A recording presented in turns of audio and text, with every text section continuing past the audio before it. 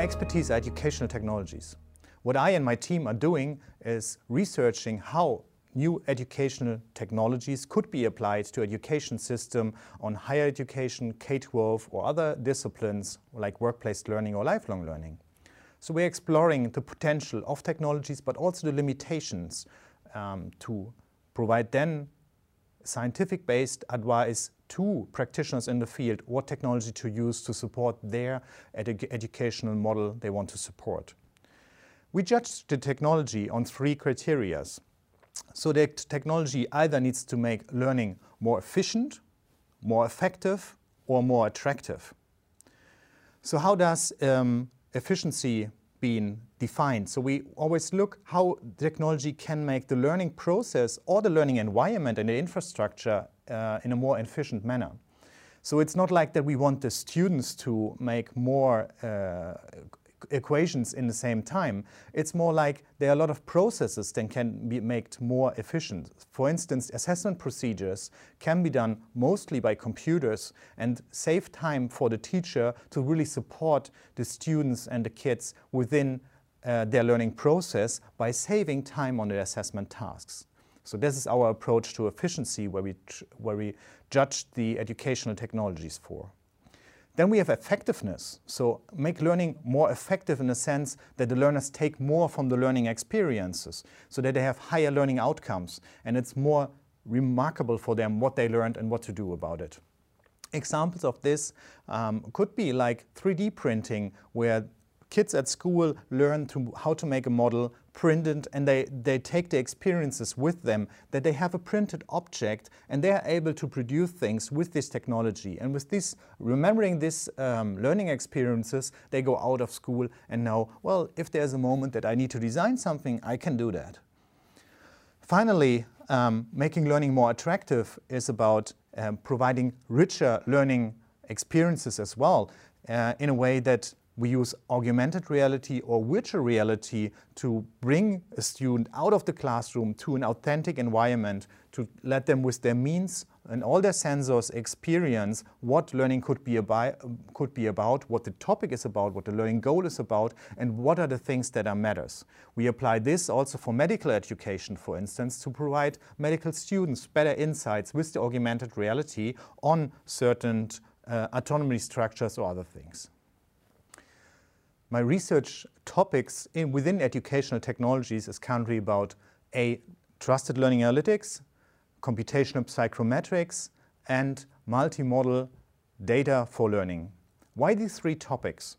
So trusted learning analytics is a very important point. In the last 10 years, the learning analytics community achieved major outcomes and has a high potential for the future of educational systems all over the world.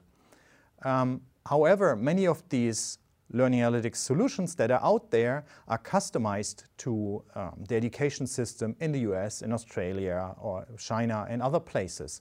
So trusted learning analytics is for us the concept to implement learning analytics, especially within the Netherlands and Germany, on the basis of the values that our education system support. So there's not one size fits all learning analytics system, and trusted learning analytics is for us the instantiation of learning analytics within Europe and especially Germany and Netherlands, where we take care of the values of the education system, what is based on humanism, but also on new rules that we got, like the GDPR, the new data protection regulation that came out in last year to address the information rights that are specific for Europe.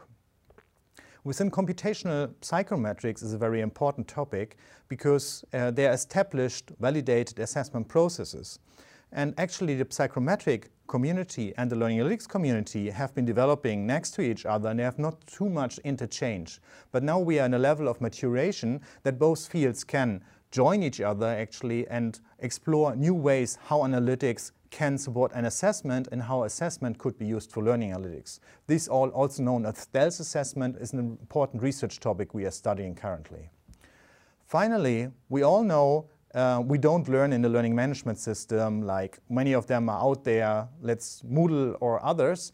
We also learn in environments that are not supported with digital means. So within multimodal learning, we want to explore how sensors in the room or camera systems can be used to support and provide feedback to learning behavior, if it's motoric learning or other things, and how these data and activities can also be fed into our trusted learning analytics system to get a 360-degree picture of the learning process and provide the best feedback to our students and learners. So why is that important? We see more and more digitalization of the society, and also we see a high pressure on digitalization in the education system.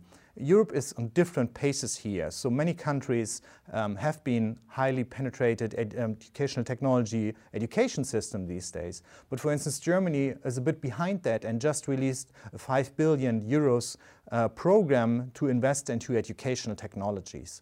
So everything we explore with the technology and with the scouting of technology and the experience we collect, we want to take and provide to the practitioners in the field, so to enable them to make the right decision what kind of technology they need for their individual and institutional pedagogical approach.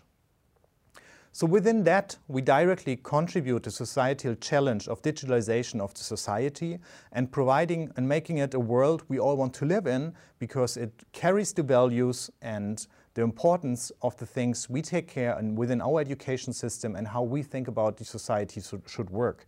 So, and we considering how education technology can be used within that context for the education system in Europe.